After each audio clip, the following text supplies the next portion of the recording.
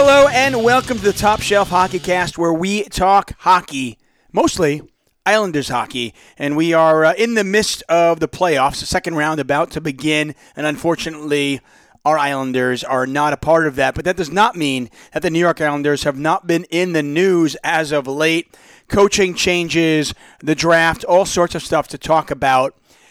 Let's talk about the topic that's really on everybody's mind, Barry Trotz out as coach. Phil, your thoughts, your theories, why it happened, and how you're feeling about it today. Initial thought was, when I first heard the news, it was shocking, right? None of us, we had spoken about and committed a lot of time on this podcast to talking about some of Barry's struggles this season from a personnel standpoint, not getting away from certain players early enough in the season, not mixing in others at later points in the season. But my initial thought back then, without having the news that we got today, which is Lane Lambert will be taken over as head coach, was one of this thing could go off the rails really quickly, because all of a sudden you had all the speculation and Kurt's writing articles about maybe they're going to bring in Mike Babcock. Maybe they're going to bring in one of these old legacy coaches who, who've been around the block and to me don't represent an obvious upgrade or improvement on Barry. So the Lane news, which I'm sure we'll get to, was a welcome sight for me, at least today. But it's something that's going to make for some very interesting offseason moves. And I think ultimately it's going to allow more flexibility and creativity with the roster. Oh, we can certainly see that for sure. We were going to, for all of these listeners, we were going to do a podcast the night of, or maybe the night after, but we kind of wanted to digest the news, see what happened. We had the lottery, the NHL lottery, the draft lottery going on as well. We figured we could kind of, if anything, chew on all of this before we're speaking. BD, from, how did you feel when the news happened? Why do you think it went down? And how are you feeling today? Obviously, it was shocking. As much as we went into, I think it was Phil that said one of the worst years that Barry had that we'd seen him coaching, and I happen to agree. But I don't think anyone expected him to lose the job, at least, But trailing back and when I look at it a little bit in hindsight, it seemed crazy to me when the season was clearly lost and him doubled down on his habits of going with vets and pulling Wahlstrom and just, starting to do the same things and not give the youth more reps and more chances. And I was really surprised. And in looking back, and so, and it's obviously, I don't think it was just Lou. I think that ownership got concerned. I think that Barzal's next contract, the fact that he can't be happy.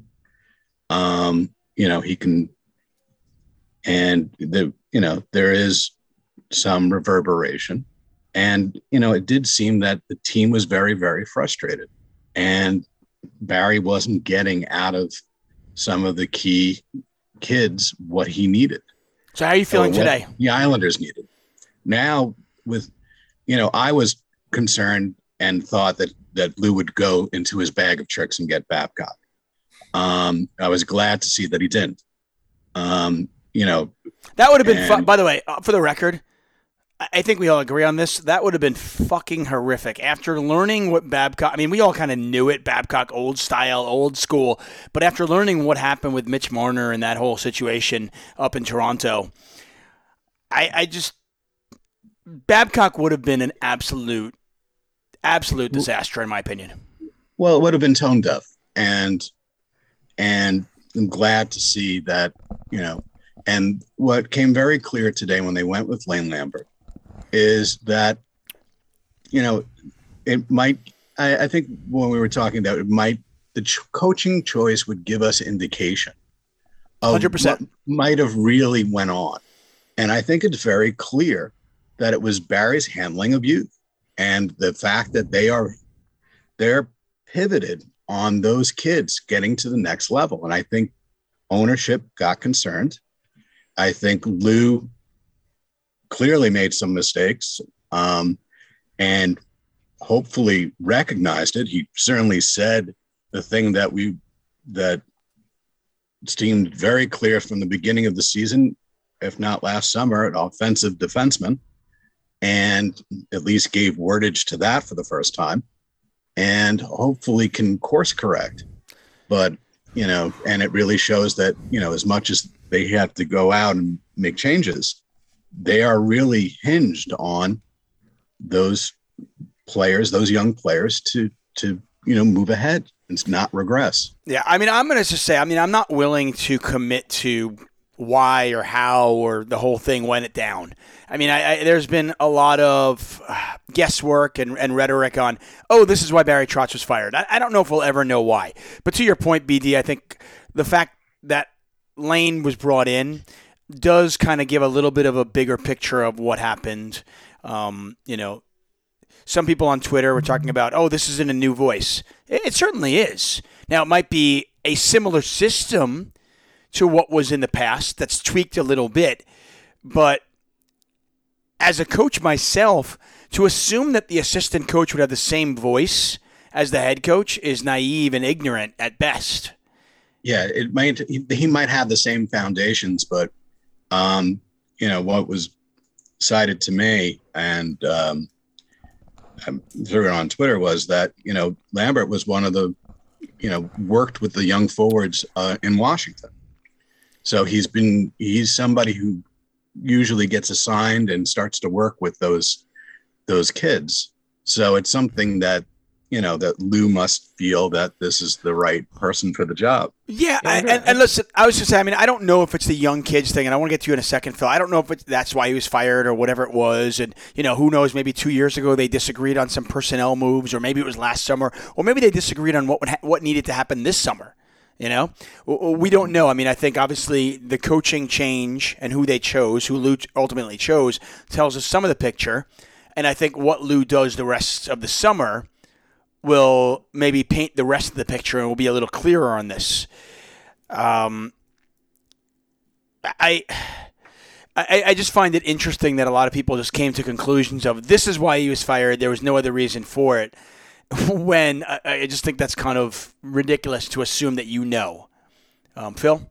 Yeah, I think it could be one of a lot of things. Right. I'm just remembering back to the day of the trade deadline when we were on this podcast reading a bunch of Lou quotes, and one of the quotes was in answering a question about Barry's contract status, and Lou simply said something to the effect of, well, he's under contract for next season. That's a summer conversation. And I had asked, is that shots fired right there? And we all kind of dismissed it, but maybe we should have read a little bit more into it. But I think between Barry having 1 year left on his contract, between the reports coming out that Detroit really wanted to make Lane Lambert their guy, and it looked as if because of the Yzerman connection that he was going to go there, and Lou referencing today that he really liked the way Lane handled the team in the 2 weeks that Barry was gone. And obviously he's not basing the decision off of 3 games, but if there was some sort of falling out between Barry and Lou, and while Barry was away in Winnipeg taking care of family matters because his mother passed away, Lou and Lane kind of developed a better rapport and kind of bouncing ideas off of each other. Maybe there was something with Lane where there was different perspective, a different way of doing things. And that is when, the wheel started spinning in Lou's head. And ultimately that's when the seeds were planted for this. And let's not for a second, what Lou says is not necessarily all truth. I think we all know that. For sure. He is a ninja of sorts when it comes to word speak. And I think, when he said that I made this decision by myself, I take that as, if you want to blame somebody for this decision, blame me. It's not a matter of I made this decision, because he is not going to ever throw anybody else under the bus. He's never going to say, well, I spoke to Matt Barzal, and Barzal said this, because why would he ever do that? He is the kind of guy, he's an old school guy, he's going to take responsibility for it himself. He's the captain, he is the leader of the ship. And if it goes down, he's going to go down with it, and he knows that. I don't think for a second that the end of the year player meetings didn't influence this decision. And to our point, and we talked about this, we dedicated an entire podcast to it, Trotz was bad this year. Like, it wasn't even just like, oh, he was bad for him. No, he was bad. I mean, his decisions, he just wasn't a very good coach this season. Now, does that mean he's a bad coach, period? No, but did his message get stale? Did his voice get stale? In those end-of-the-season meetings with Chara, with Parise, with Barzal, with Anders Lee, did Lou not find out, hey, listen, we really respect Lane, and we think he'd be a great coach too? And, maybe Trotz's message is getting old. Again, there's a million different reasons. You could probably come up with 20 different reasons why Trotz is gone, including maybe Trotz just didn't want to continue being here. But I do think the end of the season meetings with the players, regardless of what Lou said, I think they had a factor here. For sure. And he's not going to blame the players for it, of course, because that would be poor form for, I guess he had Lane lined up. So my initial thought on that last week when people kept floating that was, well, why would a coach want to come in and coach a bunch of divas who just threw out a Hall of Fame coach? But, I think there's definitely more to it than just Lou simply making a decision here. And to your point about there being, Lane's not a new voice. He's been with Barry for the last 11 years. The best analogy I could give is, as a parent, you kind of, you grew up with your dad and with your mother, and you kind of looked at the way they raised you, and you adopt some of what they do in terms of raising your own kids, but you learn from their mistakes. And I think there's a lot of that. For example, by the way, coaching. For example, my dad was a dick. And I can ask you right now, here, I'm going to ask hey, Finn, see, my kids will tell you that I'm not a dick. So anyway, go ahead. Sorry. BD, you wanted to say something. Well, as a dick. Well, one of the things is I don't think the players, anybody thinks the players badmouth, but you could tell this year, and I think we've cited it a few times, the players were tremendously frustrated. Right. I want you to continue, but for people who might not remember, we actually dedicated part of a podcast. We extended a podcast once. There was a big game against Nashville. And and you were on this, BD, more than even us. We thought it wasn't BD. It was actually Andy Graziano. No, but it was. But was it okay? But it was a big deal. Like, and we kind of like poo-pooed it. But he brought up, it was like Adam Pelech sounded really frustrated at the end of a Nashville game where they lost, and he just, and you're the encyclopedia here, Phil. But it was something along the lines of like, we're sick of playing this style, like where we're always just playing defensive at the end. And he read into it like, maybe he's losing the locker room a little bit. Pelech was referencing the fact that, again, they were sitting on a 3-2 lead for a good 10 minutes in the third period, and Pelech was basically lamenting the fact that the style that they play makes it very, very difficult on the players over a long period of time to defend those 1-goal leads. And I'm paraphrasing over here.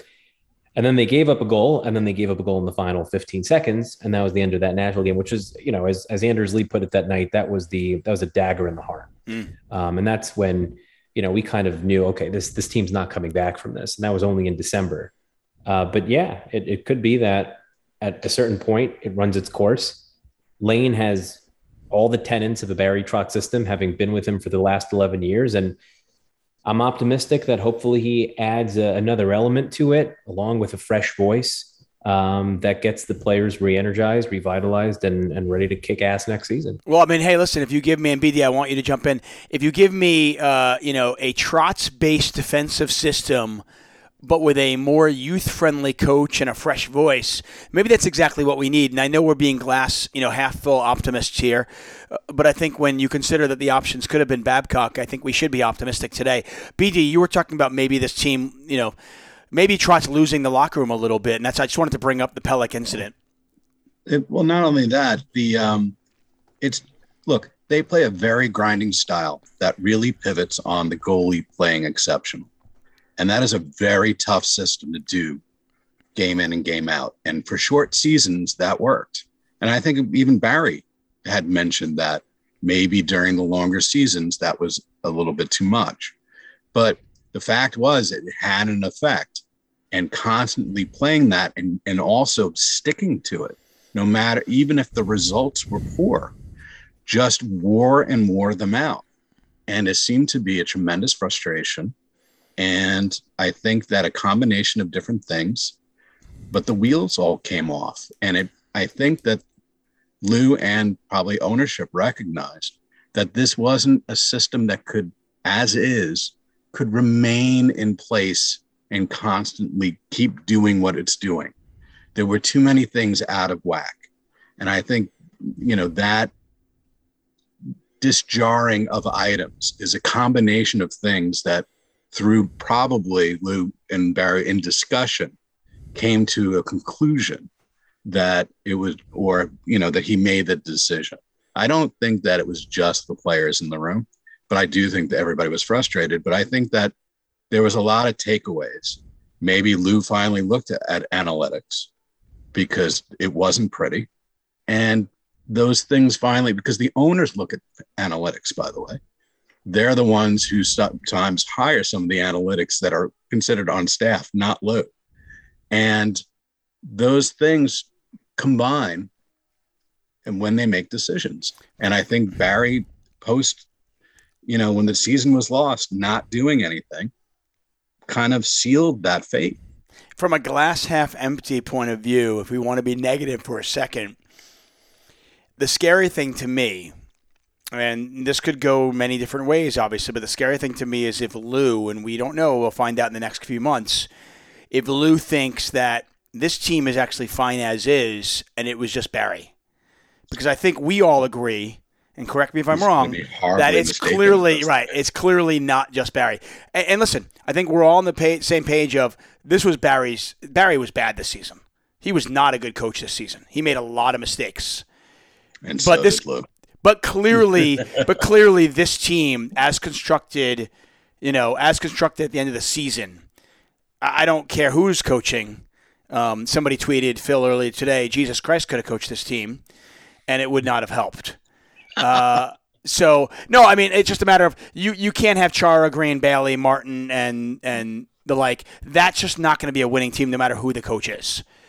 So that needs to be rectified. But that's my only concern from a negative point of view was Lou thinking it's just Barry, or is Lou thinking it's Barry and I need to make changes? Yeah, and the only thing I'll add to that also in the glass half empty, I mean, we're talking about a Hall of Fame coach here. We're talking about when you get into a playoff series, I always felt comfortable that, okay, we've got Barry behind the bench.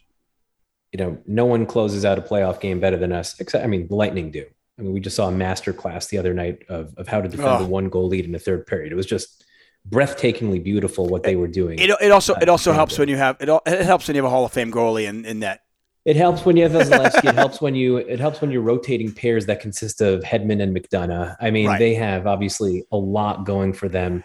By the way, just on an aside, and I don't want to go. We'll touch on this in a second, but imagine if the Rangers actually didn't realize that if they thought their rebuild was going to be quicker than it was. Imagine that Ranger team with McDonough. That trade. Do you remember what that trade was? Ryan McDonough and JT Miller for Vladimir Mesnikov, who they put on the fourth line for some reason and traded for a 4th round pick. Brett Howden, who's now in Vegas, Libor Hayak, who sits in the press box, a first who is Nils Lundqvist, who was demoted to the AHL this year, and a 2nd rounder we've never heard Can you imagine that? I'm saying, as an Islander fan, who's somebody who I wholeheartedly hate the Rangers as much as I love the Islanders, how scary a thought of that Ranger team. If that Ranger team, the Ranger team we see today and now, if they had Ryan McDonough, and if you're a Ranger fan and you're listening to this, you can cry when you're listening to this. Imagine your Ranger team as you get swept by Carolina in this next round. If you had JT Miller, Ryan McDonough, and Pavel Buchnevich. I don't know if you'd be able to fit all that under the cap with Panarin, but yeah, McDonough and figure it. If I'm just saying, figure it out. Maybe you don't sign Trouba. I don't know, but you probably don't sign Trouba. But okay, fine. Watching the Tampa versus Toronto series, you see, people kind of looked at the Islanders this year and was like, "Oh, we need more scoring," without understanding what the key problem was. Look at that series and look at the value of having a stud second pair left defenseman is. McDonough changes that team. People, yeah, I mean, we said this from the start of the season, and BD, I know you were on this as well. From the start of the season, I think it was the first podcast we had. It was Game 3, and we were like, well, Chara can't be our second pair left defenseman, and we won't. This is going to hurt offense, this is going to hurt defense. This is going to kill the team. And unfortunately, Chara played 74 games. It was just never going to work, and we knew that. It's insane. And by the way, and the other side of that series, Toronto. I mean, they got close. I mean, give Toronto respect because they went pretty much blow for blow with them. But what Mark Giordano did for the Leafs blue line to make them a respectable defensive unit, whereas in years past they were leaking opportunities right, left, and center. I mean, just wanting to point out that it's not just simply, it's just one defenseman. No, it's 1 out of 6 people who need to occupy the ice for about a third of the game. Right? You know what? If Congratulations, defenseman Toronto. You get all my respect in the world. Go golfing, BD. Your take on this. So let's move on. Well, what are we talking about? Because I was stuck on Toronto because that gives me the best. Those tweets that I sent out had a lot of legs of sweet dreams and other things. Look, the one thing is this. I said this last year at Toronto, and Toronto fans got all pissy. They don't have as much talent on their defense as they do as other teams, and it showed versus Tampa. And that was what undid them, I mean, Tampa beat them in Game 7 without Braden Point. I know. Well, Tampa's really good. And that was my question is, could Tampa maintain that high level? And how long will it maintain? It's really amazing to see. And I really hope that the Carolina wipes the floor with the Rangers, which I've been telling my brothers. By the way, that's my bet. That's my bet. By the way, of Carolina. So of course, are you kidding me? That's the bet. That is the bet of the. I mean, we saw the Rangers versus 5-on-5 I mean, listen, if the Rangers aren't starting a journeyman, if Pittsburgh's not starting a journeyman AHL goaltender, and if Sidney Crosby doesn't get injured and miss pretty much most of the game, would have been over in 5. It would have been over in 5, maybe. I mean, it's just not even a close series. Yeah. And let's not mention, Dumoulin was hurt too. I mean, the Rangers can go celebrate. Yeah, well done, you. You beat a third-string AHL goalie, okay? You still suck, and you're going to get wiped by the floor by Carolina. Anyway, let's move on. We got the theories, we got the coach. Let's talk about Lane. BD, you mentioned he was kind of tasked with doing with the youngsters in Washington. What should we expect from a schematic difference, if anything, going forward? Well, look, this team needs to derive and offense and possession. Part of that will be getting the defense equalized, something that was ignored, and that will help. Let's assume, okay, for argument's sake, let's assume, because we have to, because otherwise we can't do anything. Let's assume Lou does his job this summer and gets an LD2 that's mobile and efficient. Let's assume maybe Salo takes over LD3, and let's assume... Or someone else is signed. Whatever, right. Or let's assume that Bailey is replaced by a legitimate top 6 winger. Even if it's not Forsberg or Fiala, it's somebody else who can actually be a good winger. Good setup on that. Okay. So the team, in keeping to a system where the defense first, the Islanders have a great defense when they are properly put together. So that would really shore up that. That gives an opportunity to get things equalized. Is Wahlstrom can he even be a second line player?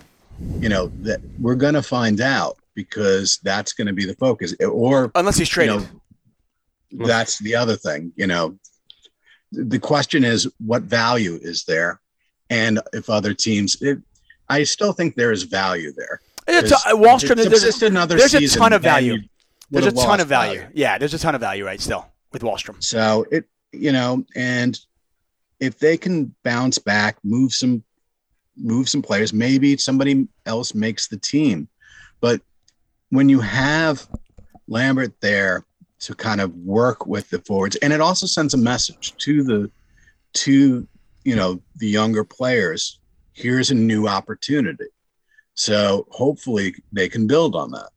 Now, in Washington, there were two forwards. I can't even, was it Nutsov? Burakovsky. I can't, what was it?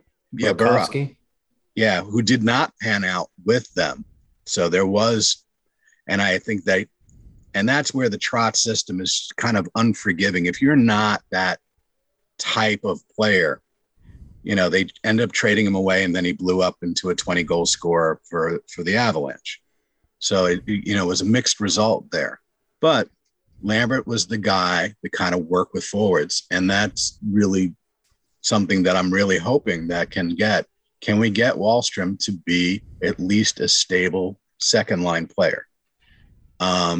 If they can do that and they can add something on that first line. Let me ask you this. Very dangerous, still a dangerous team. BD and Phil, is there a scenario where Lou is able to trade Wahlstrom for a legitimate top six winger, or Wahlstrom and picks for a legitimate top six winger, and it's Lane developing Simon Holmstrom instead? I don't know if it would necessarily be Holmstrom. I don't know if it would be Ratu. I mean, it's hard. It's really hard to speculate. The issue with trading Wahlstrom is just he's on an ELC. So considering that there's only a finite amount of cap dollars unless you start moving Varlamov, and we hope, of course, that they move Bailey. The fact that he's on an ELC, it just that inherently makes it complicated because of how cheap his contract is. I don't know what Lane's going to bring that's going to be different. The one thing I'm hoping and that I'm semi-optimistic about is that he, in his mind, has an idea as to which pieces do not work, and he's not going to make the same mistakes that Barry did with them, right? Maybe he doesn't have a place for Matt Martin, and maybe Matt Martin doesn't have a place on a Lane Lambert roster. Same thing with Josh Bailey, and same thing with maybe some other people who were kind of on the fringes this year. And maybe we actually see some real change that we were hoping to see last summer in that regard. To the point about him working with young forwards, again, I haven't researched him extensively and what his role was in Nashville and Washington, but one of the first things that I was also thinking initially was, with Barry, you might be disqualifying yourself from a couple of forwards. I have no idea what his relationship was with Philip Forsberg back in Nashville. Barry, it's entirely possible that Forsberg hated the guy and would never want to come play for him. Another big UFA this summer, Burakovsky, right? 20 some odd goals, 60 some odd points for Colorado this year. If that's a player you're hoping to get, well, we know he didn't like Barry. Barry used to, scratch the hell out of him and pretty much drove him out of town there. So that could have been an element at play where Barry's history with Burakovsky and Vrana in Washington. And now you have a situation where a couple of the younger forwards, Wahlstrom and Beauvillier to a certain extent, although Beauvillier's had a track record of success, but he did kind of stall out this year.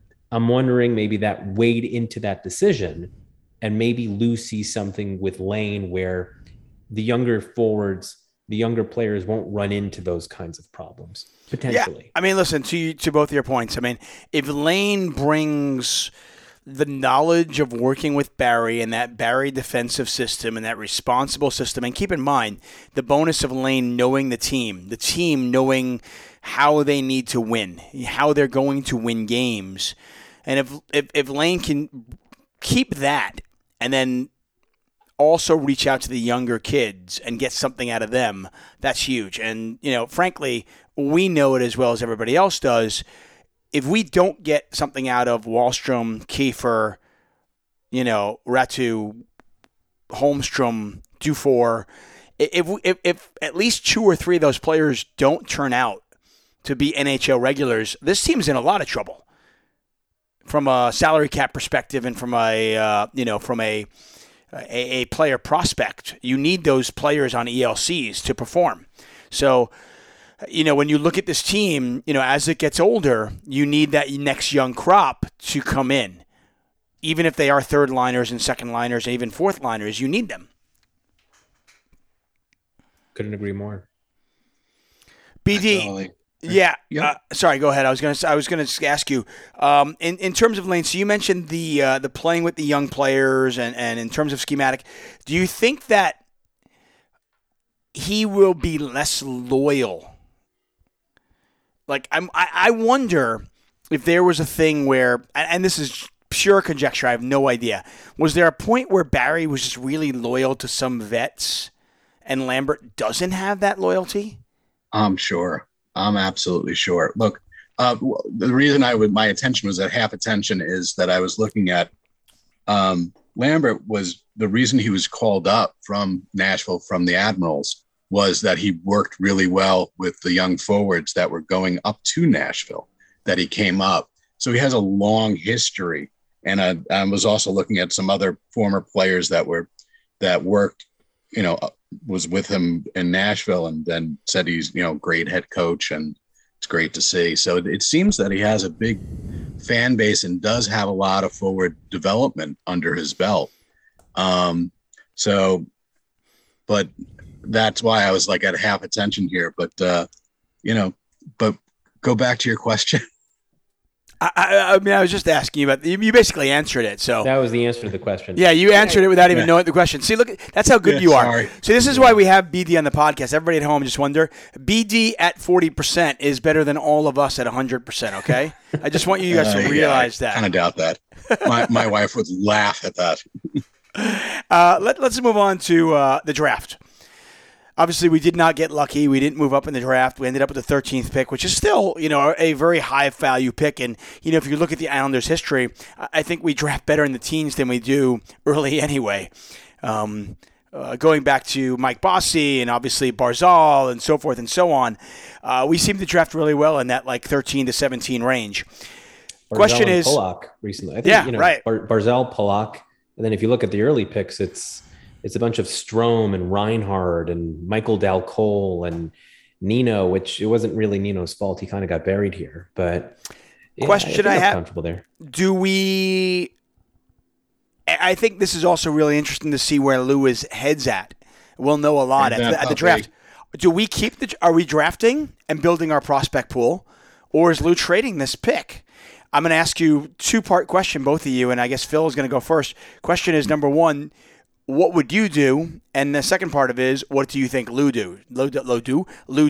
Lou do. I've got my tinfoil hat on here. They just signed Jimmy Lambert to play for the AHL team next year. Brad Lambert is projected to go, from what I understand, in that 10 to 15 range. That's Lane's other nephew.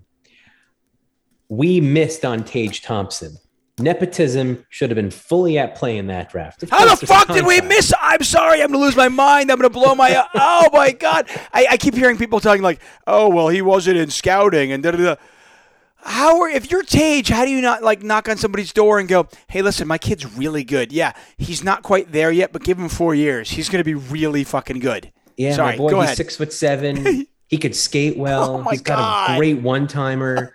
You don't want this. You don't want Bellows' son. You want my son. I mean, yeah. And they're probably going to fire Thompson after they just got eliminated tonight. I hope so. God, go away, round. Thompson. Anyway, continue on. Sorry. Just my tinfoil hat theory. I think if Brad Lambert's on the board, I think there's a strong possibility that they keep the pick and draft Brad, assuming they haven't traded it prior to the draft, which is entirely possible. I mean, we were talking about this earlier on, and I think a lot of people on Twitter who listen to us have really fallen in love with our brainchild of the Kevin Fiala idea, which is an idea that we were floating a long, long time ago. I feel like we originated that idea. I think we did. I didn't think anyone talking about it. And then there would be no rumors except for you guys. You started. We started it, and everyone else just took and ran with it. It's been popping up everywhere now. We have Twitter accounts dedicated to Kevin Fiala to the Islanders. But I mean, Minnesota has a serious issue where they only have $68 million in available space. You can't trade a dead cap penalty away. So they have what they have in order to work with. And if Fiala is going to want $8 million, which is probably what he's worth after an 85-point season, that becomes an interesting situation to potentially leverage. And it's not like when you're cap strapped like that, where you can necessarily dictate all the terms. There's only so many teams that could take on that kind of player.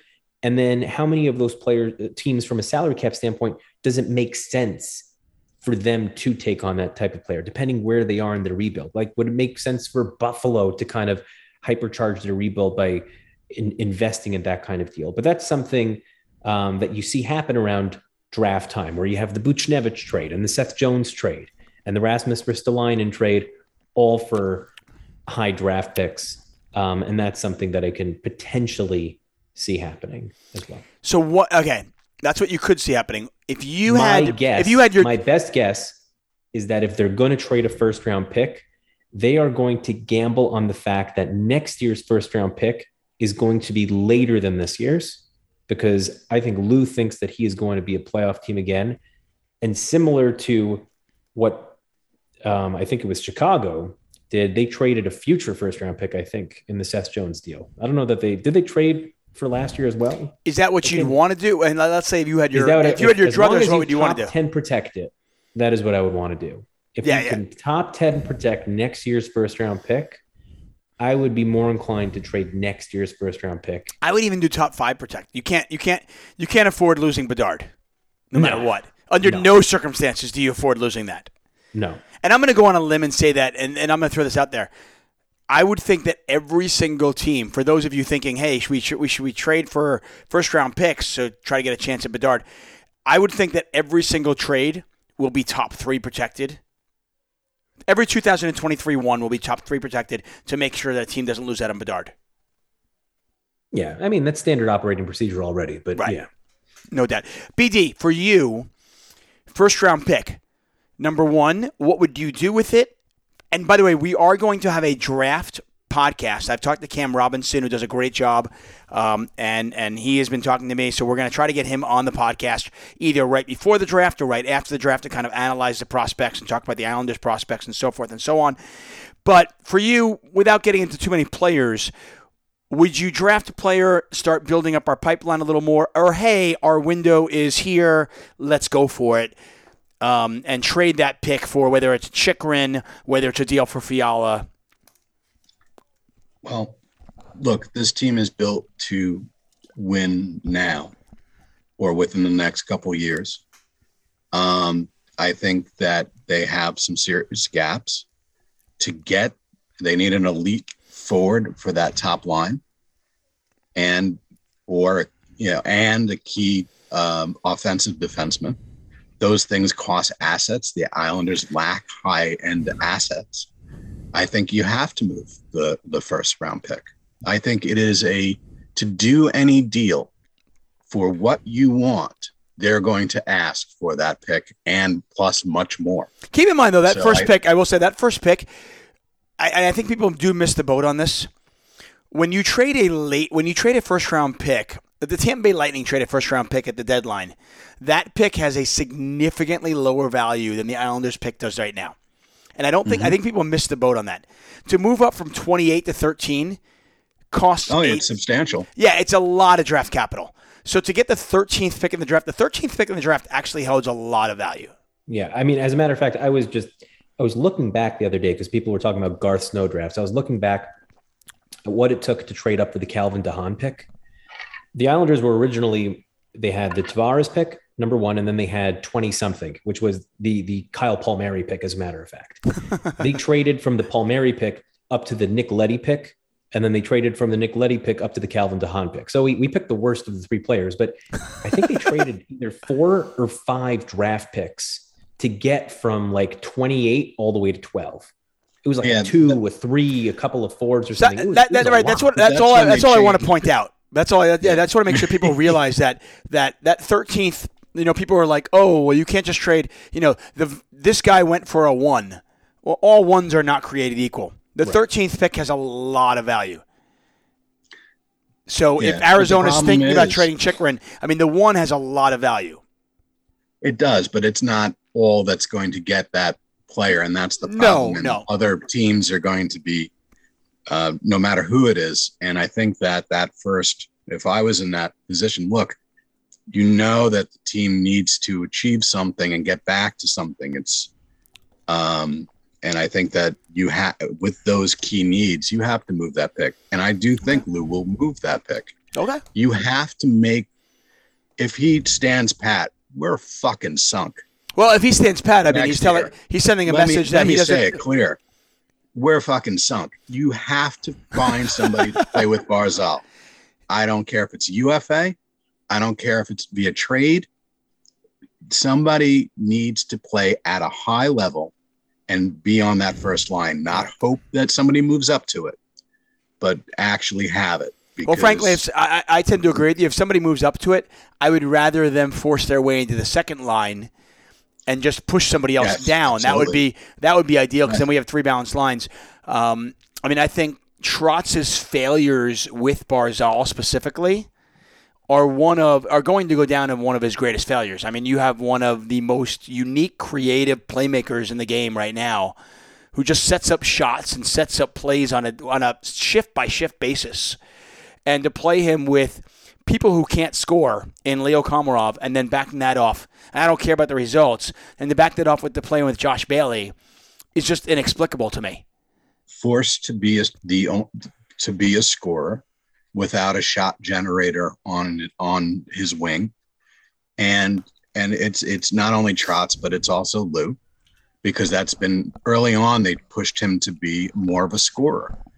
That's not his history. No. So you're not playing. So you're saying trade the pick. Now, if Lou decides not to trade the pick, does that send the team and us, the fans, a message that he doesn't think this team can win regardless, and we're going to rebuild? This is kind of a slow rebuild. I don't think so. I think it really depends on who and what hits unrestricted free agency. Right now, there is a pretty meaty crop of forwards that are currently unsigned. I mean, if you go through like the top tranche, you've got Johnny Gaudreau, Philip Forsberg, Claude Giroux, Evgeny Malkin, Brian Rust, Riley Smith. There's no shortage of really top flight to quality UFA forwards. Andrei Burakovsky, who we spoke about. And I disagree with the notion that they need to get Barzal an elite scorer. I mean, again, we saw this team with Leo Komarov on the top line go game 7 with Tampa. Good point. And lost by a goal. I think you could go with one of those middle tier guys. I think if you put a Burakovsky with Barzal, so long as you have a really strong structured defensive unit where you're filling those gaps with pieces that we used to have and no longer have, to me, that's a team that's competitive. I don't think Barzal necessarily. I don't think he needs Philip Forsberg in order for us to be a Stanley Cup. To your point, contender. Phil, by the way, the teams with one elite line actually rarely do that well. You need two lines. And I think the Islanders, at least under Trotz, and I'm hoping this is the same as Lane, the reason the Islanders had success the years previous to this were they were balanced. So, I'm with you. Right. I'm with you. Listen, 3 lines. To me, like Bailey was never a fit with Barzal. If you put Burakovsky with Barzal, and then that second line is Nelson, Lee, and Beauvillier, and they're also scoring, and the third line is Pajot, Wallstrom, and Parise, and they're scoring. I'm okay with that. I mean, as long as you get scoring balance across the whole entire board. I mean, you can't put somebody who, Leo Komarov had 1 goal? He had 1 goal. Yeah, I mean, I think Parise. You can't put Josh Bailey, who doesn't score, on that line. Yeah, and I think Parise's proof to my theory about that. I mean, Parise, when he was paired with Barzal, he was scoring goals, right? Given goal plays with Barzal, 2-on-1s. I mean, there was a lot of that. I think I'm going to come out and say, listen, if you're a winger on Barzal's line and you can't score, and you don't score goals, you're just not a goal scorer. I agree. Which is why I don't think it needs to be, a complete and total all-star. I just think it needs to be quality winger, real quality winger. But the most important piece is the back end. Oh, 100%. That to me is something that you need to acquire via trade, right? Unless, you figure out a way, unless Pittsburgh really isn't inclined to bring back Chris Letang and you somehow sign Chris Letang. Well, this actually brings me to the next thing. The next subject was off-season. Okay, let's talk about what our off-season wishes are and what our off-season expectations are. Okay, so off-season wishes, Phil, and your expectations, and then BD. Yeah, I mean, wishes are that you get a quality top 4 defenseman. Could be a lefty or a righty. If it happens to be a righty, then you could just trade Mayfield, right? You could trade Mayfield to fill a left-handed void. Does that work cap size with the cap? Because Mayfield makes no money. He makes no money, but it really depends on who you're bringing in. I mean, if you bring in an elite right-hander and pair them with because it's just a matter of like switching up where the mobile defenseman is coming from, right? If the idea is that we need to get a puck moving defenseman to play with Mayfield because Mayfield's more of a stay-at-home guy, right? And then you went out and you got, again, I don't think they're getting Chris Letang, but you went out and got a Chris Letang type who plays the right side. Then the idea is you're swapping Mayfield for a left-handed version of Mayfield, maybe Nikita Zadorov, who's going to come at a price, but we're not talking $5-6 million over here. We're talking about medium price. So I think you need a puck moving defenseman, whether it be a righty or a lefty, and then you could kind of figure it out. I think if Robin Salo, if they determine he's not prepared to play the bottom pair, you need to get something there. And like I said, you need to get a quality top six winger, as well as a replacement for Matt Martin, which I think could be internal. I think there are options at Bridgeport that they should be looking at in camp. But to me, it's four pieces. Yeah, by the way, going back to, and we've talked about those four pieces, going back to Lane, I'm actually a little bit excited because I feel like if Barry was here, no way Matt is gone. There's no way Martin is gone. But with Barry we'll see gone, if he's gone. I hope he's gone. But with Barry gone, maybe there's a chance that somebody else can take over that fourth line for Matty, because I just don't. Yeah, I tend to agree with you. You've been watching the Bridgeport games, and I want to get to that in a second. But before we get to BD, Robin Salo, in your opinion, at this point, I mean, it's kind of put up or shut up time. Is he ready for the NHL? In your opinion? It's always hard to tell in an AHL game because it's just a different speed. I think he is. I think he kind of got thrown into a really rough situation where he was all of a sudden playing top pair because everyone was out with COVID, and then they scratched him, and then Aho was terrible, so they brought him back in, and he was playing bottom pair mostly with Andy Green, I believe, and having to play, two left-handed defensemen with one of them playing their offside at any given time. I don't think he ever got a real legitimate shot in order to prove himself, and I think if he does have a good camp, I see no reason why he shouldn't be given. Again, he's going to come in for a league minimum salary, right? It's going to be either $750 or $762.5 if they do a 2-year deal, because league min's going up in 2 years from now. So you have to have cheap players like that. There is definitely a player there, and from a salary, yeah. At 24 years old, it's really now or never. Yeah, from a salary cap perspective, the idea of having Mayfield and Salo on your bottom pair defensemen, that's a really nice bottom pair to be able to lean on. And they'll make a combined $2.3 million. So that's huge. BD, your off-season wishes, your expectations. Well, the wishes is I feel that they need. I'm trying to and what I wished for them is to get back to the level that they were before, to being on the doorstep. And I feel like they need as much of a quality to elite forward on that top line to do it.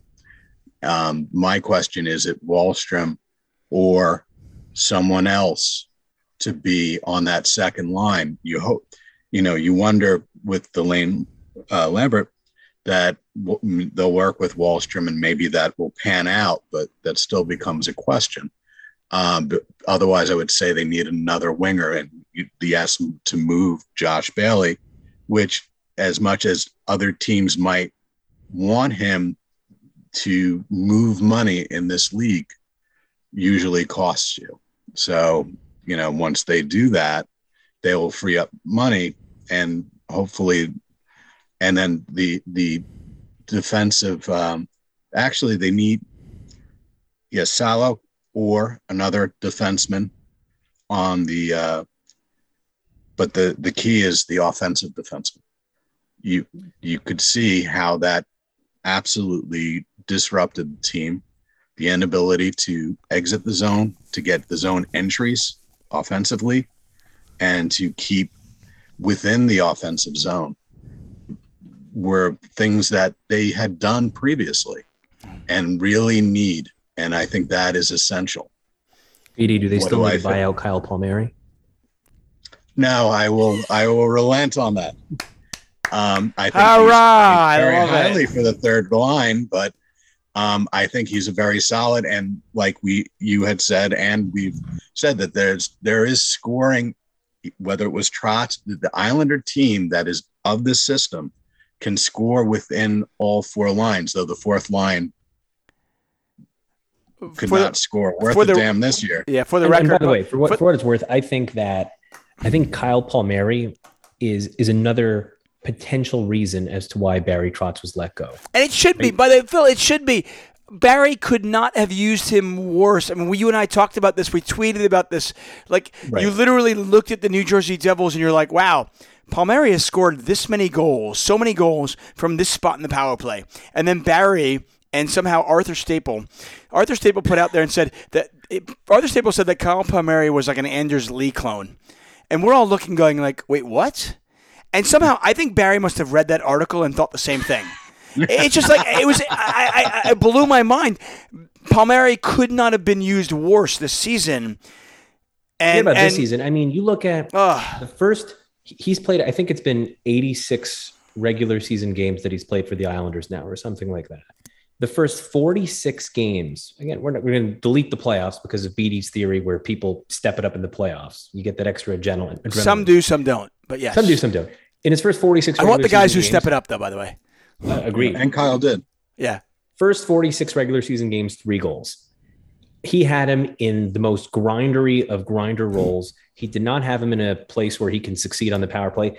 And then in the next 40 games, he scored 14 goals. They were designing set plays for him to get one-timers off the draw. They started using him more effectively on the power play. They were moving him around. It's just that, to me, is an indictment on Barry, how you can have this guy who was a money in the bank 25 goal scorer for New Jersey.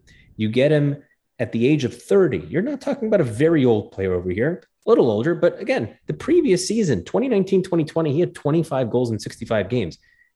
Money in the bank 25 goal guy should not be scoring at the clip he was for such an extended period of time, right? We talk about scoring slumps, but 3 goals in 46 regular season I thought it was games, interesting that Islander Twitter was so much of Islander Twitter was bashing Parise, Beauvillier, Palmieri. And then you start looking at it going, well, wait a second. Maybe it was Trotz. I mean, maybe it was Trotz. And in Palmieri's case, I think it was pretty obviously Trotz. It had to be. It had to be. It made no sense how this pure goal scorer. Palmieri had literally scored. Trying to say it had to be, if it wasn't age, it was injury. Well, I mean, and by the way, it didn't make any sense. Right. And by the way, I mean, I can't blame you for your conclusion, but when you look at it and you go, Palmieri has scored dozens of goals from the Ovi spot on the power play. And then suddenly he wasn't used in that spot on our power play. And you're going, well, that's weird. Why wouldn't we use him in a spot where he was ridiculously effective? And then just another thing, like I said, listen, I love Barry Trotz. Years from now, I will still think of the years that Barry Trotz coached this Islander team, and I will think of it fondly. But I just think, as we move on to another era, I don't want to look back at this era and just think of, oh, he was all good, It's kind of the same way I look back at my grandpa. I like to think my grandpa was wonderful, but then I think about it, I go, maybe my grandpa was a dick occasionally. I don't know. He's dead now. It's okay. We can move on. Anyway, so I want to leave this on a positive note. Bridgeport. We made a nice run. The team made the playoffs. They won a first round, and they did it behind some youngsters. And there's a few players in that Bridgeport team that maybe can make some noise. I know, Phil, you've been watching the games. I admittedly have not been. I've been watching some highlights and stuff, but whether it's McLean or and Holmstrom and Ratu, there's some things to be a little optimistic about, right, in Bridgeport? Yeah, a little bit. I mean, they were left for dead midway through the season. A lot of it had to do with the fact that their team was decimated by the Islanders getting COVID, so they had to lend their entire roster to the big club, and then they had their own bout of COVID. And unlike most teams in the AHL, Bridgeport did not get any postponements, so they had to play with the Worcester Railers roster for a decent period of time.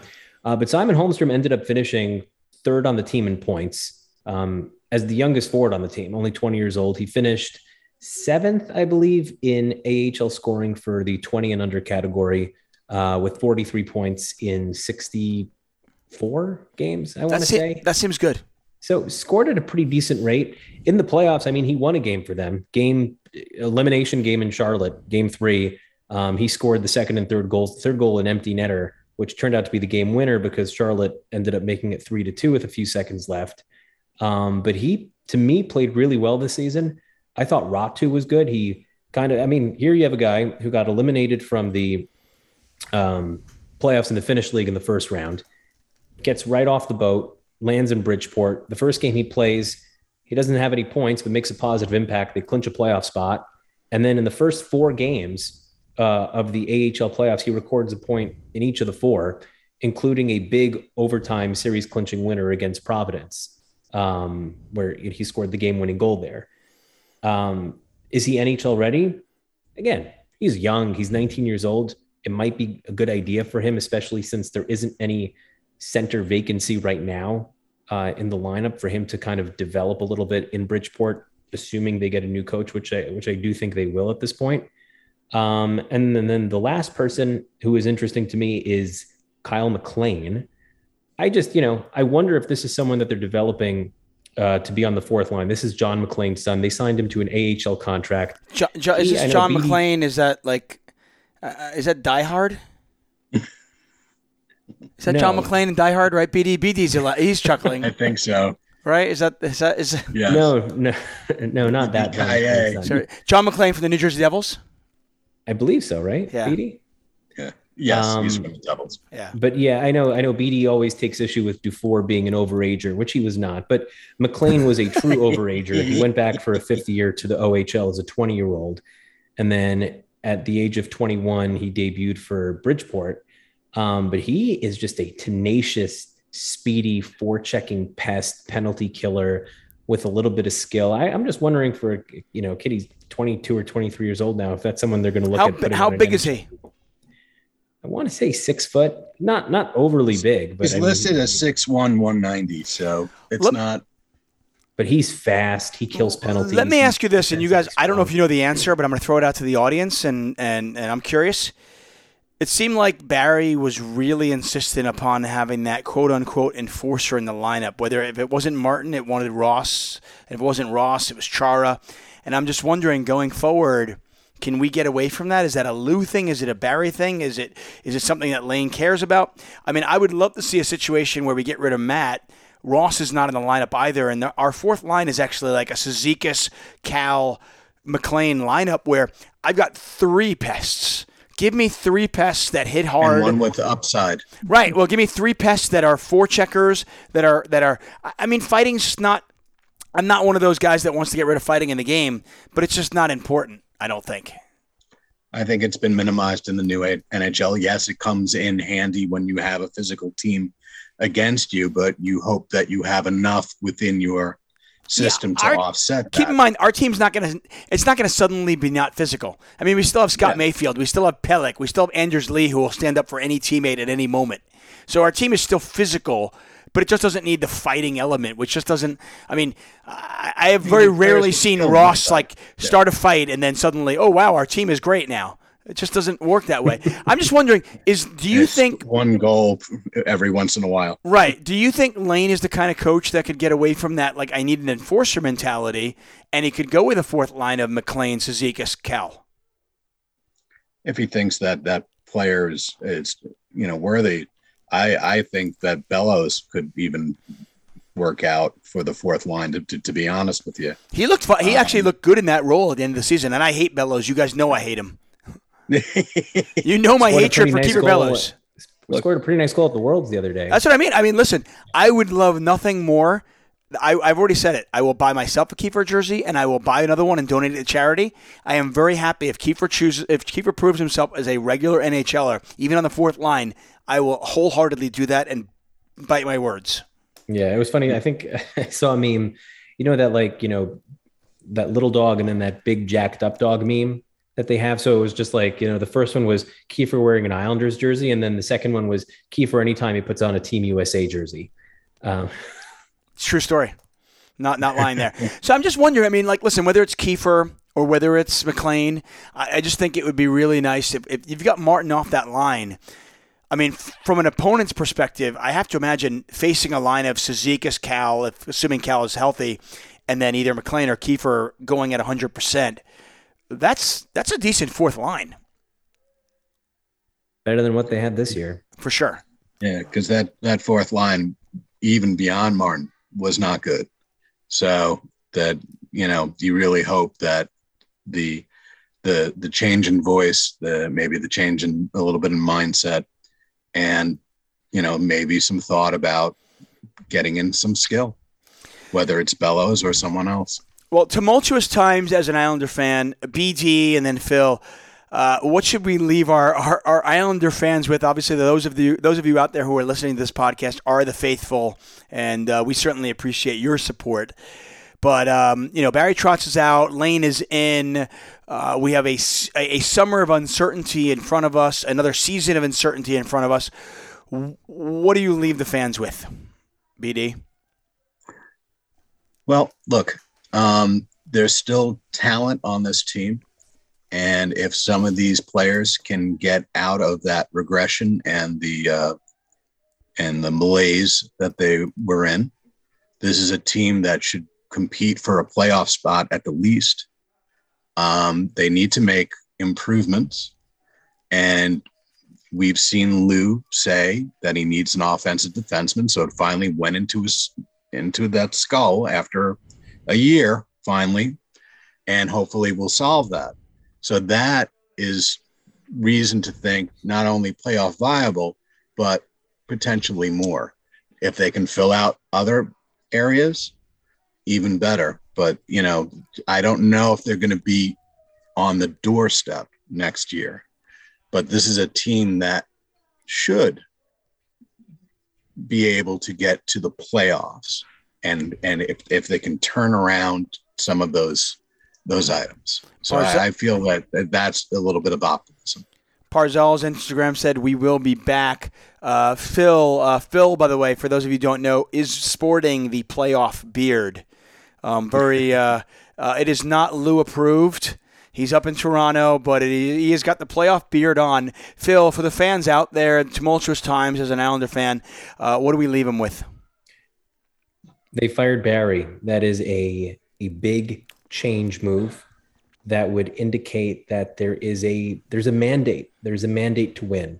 You don't go firing a Hall of Fame coach with the idea that things are going to remain the same and that change is not going to be made. Change is necessary. They're going to have cap space this summer to go shopping with for the first time in a while. They have other avenues to create cap space with.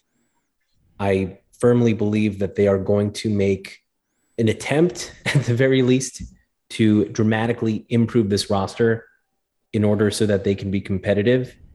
And I look forward to what should be a very active summer.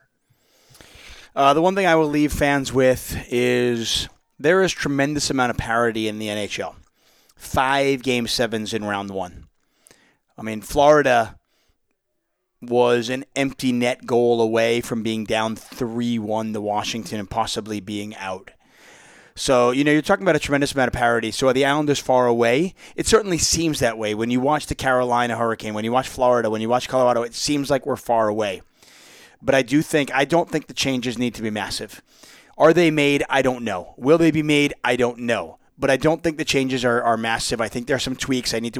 Clearly we need to pick up a couple of players, and I'm hoping that Lou does that. I'm not holding my breath, mind you, but I'm hoping. Before we leave you, we will give you our second-round picks and maybe our Stanley Cup winner picks. Phil, you first. Give us your second-round picks. We'll go through them all. Rangers, Carolina. Carolina in 5. Carolina in 5. I like it. Tampa, Florida. Tampa in 6. Tampa in 6? Tampa in 6. Do you have inside information on Braden Point? No, I just didn't like Florida. I mean, if you're barely scraping by the Washington Capitals without Tom Wilson, I don't know. I mean, okay. my theory on Florida is Florida and Calgary are 2 teams that hadn't won a playoff series in forever. And these particular players, right, the Gaudreau-Tkachuk core and the Barkov-Huberdeau core, they have never seen any playoff success at all. So maybe all they needed to see was that we could win a round and then they'll get on a roll, which sometimes happens in the playoffs. But they just look miserable. And I don't think the coming from behind from 3 goals down every other game is something that's going to work against the team as structured as Tampa. Tampa, they locked it down without Braden Point for most of the Game 7 against the Leafs. I think Vasilevsky finally decided at a certain point he wanted to wake up, and he woke up. And once you wake that guy up, he's only given up 1 goal in the past 6 periods that he's played. He is locked in. I think Bobrovsky stinks. He's a dud. I think they're going to blow him up. Tampa in 6. Okay, I'll go to the Western Conference, Colorado, St. Louis. St. Louis in 7. Whoa! I do think that's St. my Louis. upset pick. Okay, and That's my upset pick. Battle of Alberta. I'm going with Calgary. I'm going with Calgary and in 5. 5. Wow. I think Mike Smith is going to be the reason why they lose. I think it's going to be a high-scoring series. I feel terrible for McDavid. I'd love to see McDavid win, to be honest. I think NHL playoffs that have Connor McDavid are fantastic. He's so much fun to watch. I think it's going to be Calgary in 5. BD, give me him quick. Carolina Rangers. I agree with Phil. It's Carolina in 5. Carolina in 5. Cool, I like it. Tampa, Florida. I think it's going to be Tampa. I also agree in 6. I think that Florida, without and he's out for a good reason, but Quenneville, without that coaching and without that experience, that I think Tampa's going to roll them. St. Louis, Colorado. Actually, I think this is the series that I think Colorado in 7. I think this is the one that kind of forges Colorado. Calgary, Edmonton. I think that Calgary, I think that the goalie situation will take them out. By not improving the goalie situation in these playoffs, that becomes and what matters so much more. Okay, I will tell you mine very quickly. Carolina Rangers, not only am I think Carolina's going to win, I'm putting my money behind it. I am betting on Carolina to sweep, and I'm betting on Carolina to win in 5. I've got Carolina winning in 4 or 5, and I've got a pretty good price on it. I do not think this game is – I do not think it's going back to 6. The Rangers are terrible. They're awful in 5-on-5. They were terrible versus the Pittsburgh Penguins, and Carolina is – an absolute beast compared to the Penguins. So I think the Rangers are drawing dead in that. Tampa, Florida, I was also worried about Florida, but I like them because I think Braden Point is injured more than people want to let on. And I think Braden Point is just too important to that Tampa team. And I think Florida is going to somehow eke through. But I do think Carolina beats Florida and gets to the finals. You think Tampa beats Florida, you mean? I think Florida beats Tampa, and I think Carolina beats Florida. Okay. To get to the finals. I think Colorado is going to beat the Blues, but I think the series is going to be a lot closer than most people think. Obviously not you, Phil, or you, BD, but I do think Colorado prevails. I think the Blues give them all they want to handle. And I think Edmonton is going to beat Calgary. I just think McDavid looks possessed right now. And I think he's going to will this team to the conference finals where they eventually lose to the Colorado Avalanche. And I think you've got a Colorado-Carolina final where the Carolina Hurricane will win their first cup. Well, not their first cup, but the cup this year. Interesting. That's my take. I'll put it at that. So McDavid's going to play and make some saves. He's going to do everything. Wow. He's just going to – it's just McDavid. Listen, good. Calgary is great. I'll finish mine out for you. I then have Tampa over Carolina. Carolina. So you must have Braden Point coming back at some point. Yeah, I have Tampa over Carolina, and then I'm going to have Calgary over St. Louis, and then I'm going to have Tampa over Calgary in the Stanley Cup. And they three-peat. The three-peat. Wow. I have money down on the three-peat. You have money down on the three-peat. I have money on Carolina to win the Cup. BD? I think it's Carolina's year. I think they've put a lot together, so I think they'll get to the finals and win. I'm now more concerned about my pick, by the way. And I think the Avs are going to be their opponent. I'm now way more concerned with my pick. The fact that you and I agree is scary. Yeah, Braden Point. No Braden Point for Tampa scares me, and he looked really hurt. I don't think this is they're saying day to day, but it doesn't look day to day to me. It's just a flesh wound. Yeah, as he loses his left leg. I don't know about that. Anyway, that is going to do it for us, guys. Take it as you will. We're here, once every 2 weeks, once every month, who knows. But again, we are going to cover the draft, whether it's before the draft or after. You can follow us on Twitter. Thank you again for all your time. Thank you, Phil. Thank you, BD, and good night.